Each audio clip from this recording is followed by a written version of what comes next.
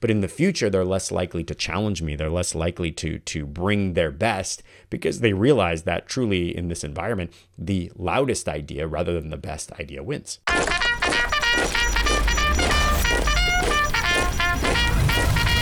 This is the Military Sherpa Podcast. Left, right, left leadership insights from America's best. With your Military Sherpa, Mark Tilsher.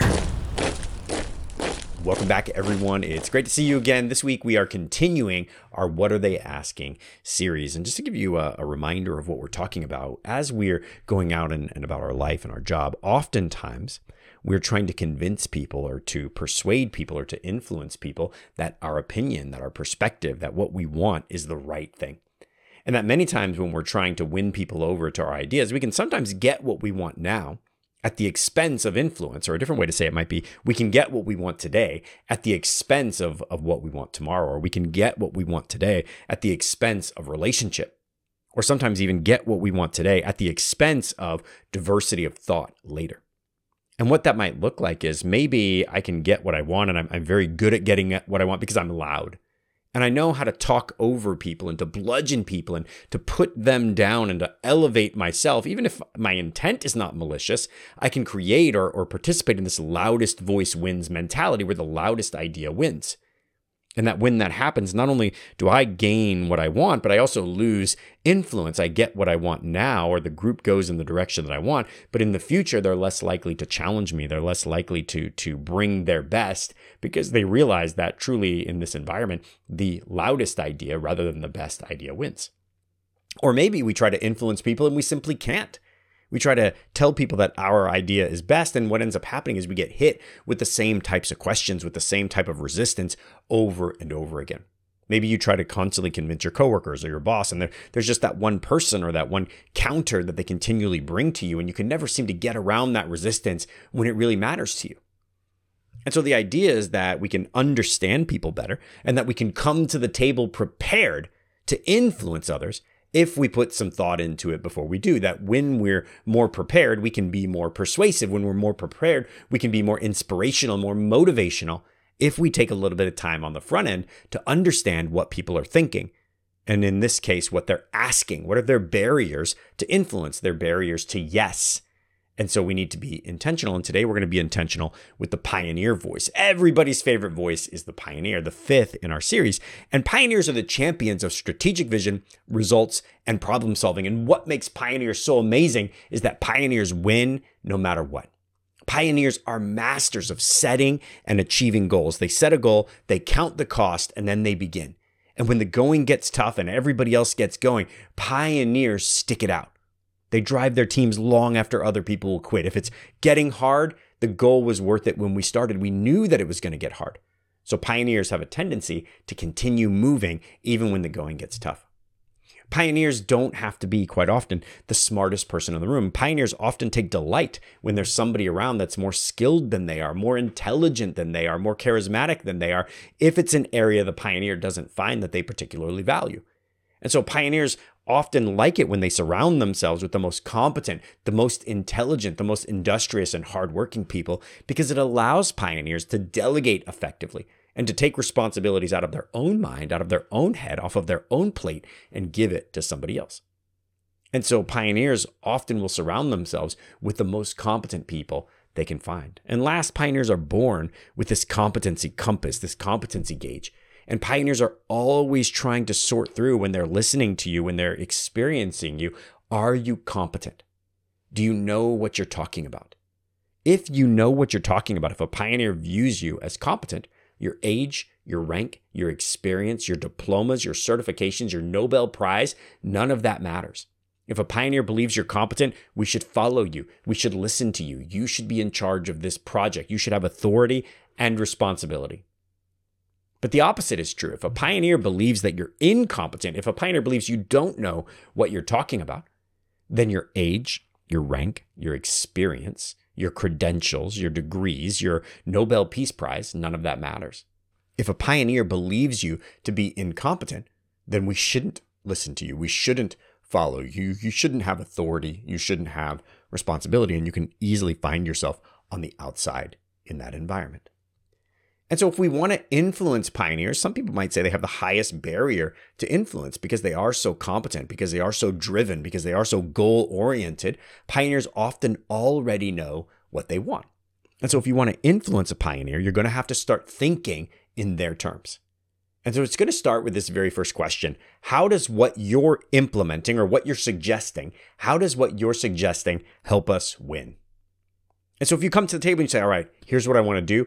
I want to get rights to land on the moon, or I want to get rights to land on Pluto. And the pioneer's like, I don't understand. How does this help us win? You say, well, listen, we're growing exponentially. And within the next 10 years, we're going to be ready to branch out, not just from Earth, but to the moon. And we're going to branch out from Earth to Pluto. And we're going to be selling our widgets all across the galaxy. And land right now is down, blah, blah, blah, blah, and this is how it helps us win. And the pioneer's like, okay, you're right. I guess we should buy some land on Pluto.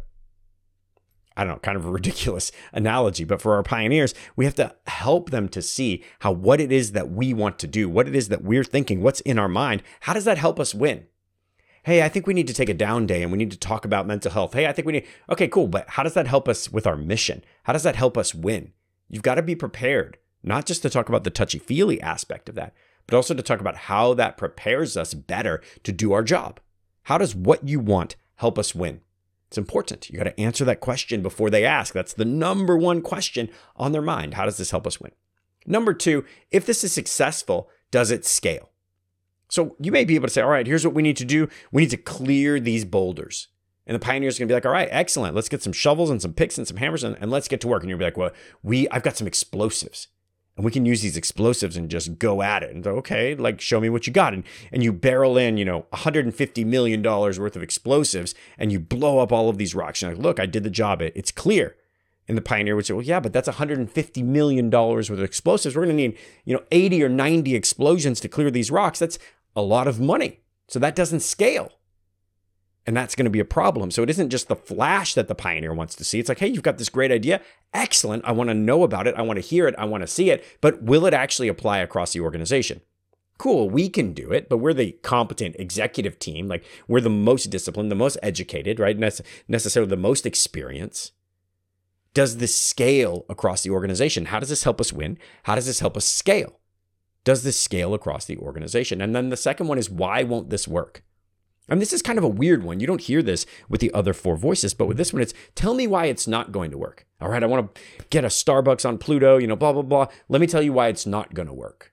Because the pioneer is going to want to know that you've thought through what are the barriers, the hurdles, the gaps, the roadblocks, what's standing in our way? Why isn't this going to work? Because if we know why it isn't going to work, we can start planning for that strategically. Strategic thinking is inside of our pioneer's mind. So how do we mitigate those risks that we see? And are those risks worth the reward? And so a problem identified is a problem half solved. If we can help the pioneer see, hey, we've thought this through, here's what's standing in our way, the pioneer will say, hey, those are easy things. We're going to charge right through those. Or, hey, those hills are a little too big for us to accomplish right now. But give them the opportunity. They want to know those things. So these are the three questions primarily that the pioneers in your life are likely to be asking. How does this help us win? If we're successful with this, how does it help us scale, or will it scale? Why won't this work? And if you can work this into your presentation, if you can work this into your explanation, consider this in your planning, you're going to expand your influence and you're going to gain access to their strategic thinking. More than that, they're going to give you authority and responsibility to do the very thing that you're requesting or trying to implement. So if you want to take this further as we go through this, we just finished up 5 episodes on what are each of the voices asking? What are their barriers to influence? And so if you want to take this further, Google in their study project, Aristotle talked about this idea of psychological safety, that psychological safety is the number one commonality on high-performing teams across the planet, right? Los Angeles to Hawaii, the long way. And psychological safety isn't easy. It's this idea that everyone feels heard, valued, and appreciated, that people can talk and communicate without fear of ostracization, without fear of being on the outside. An unhealthy conflict is a killer of psychological safety. Unhealthy conflict destroys the number one commonality on high-performing teams. And as I think about you and your family and your life going into the holiday season, there's often unhealthy conflict everywhere. Like the theme of so many movies is this unhealthy conflict that centers on the holiday season. So I don't want you to go into the holidays ready. I want you to go into the holidays ready. I don't want you to go into the holidays unprepared for what's coming next. And so I'm putting on a webinar, my last webinar of the year, which is communicating through conflict. We're going to be taking principles like the ones in this podcast series, and we're really going to dig into how do we create new traditions, both at work and at home. How do we communicate through unhealthy conflict so that we can build psychological safety in our families, build psychological safety in our team? So all you need to do to sign up December 1st, 1300 Eastern, is go to communicatingthroughconflict.com, communicating through conflict. Make this holiday season one to remember. Transform your team, psychological safety. That's my hope for you in the new year. Let's get it started right. I'll talk to you soon. I'm out. Thanks for listening to the Military Sherpa Podcast with Mark Tilsher.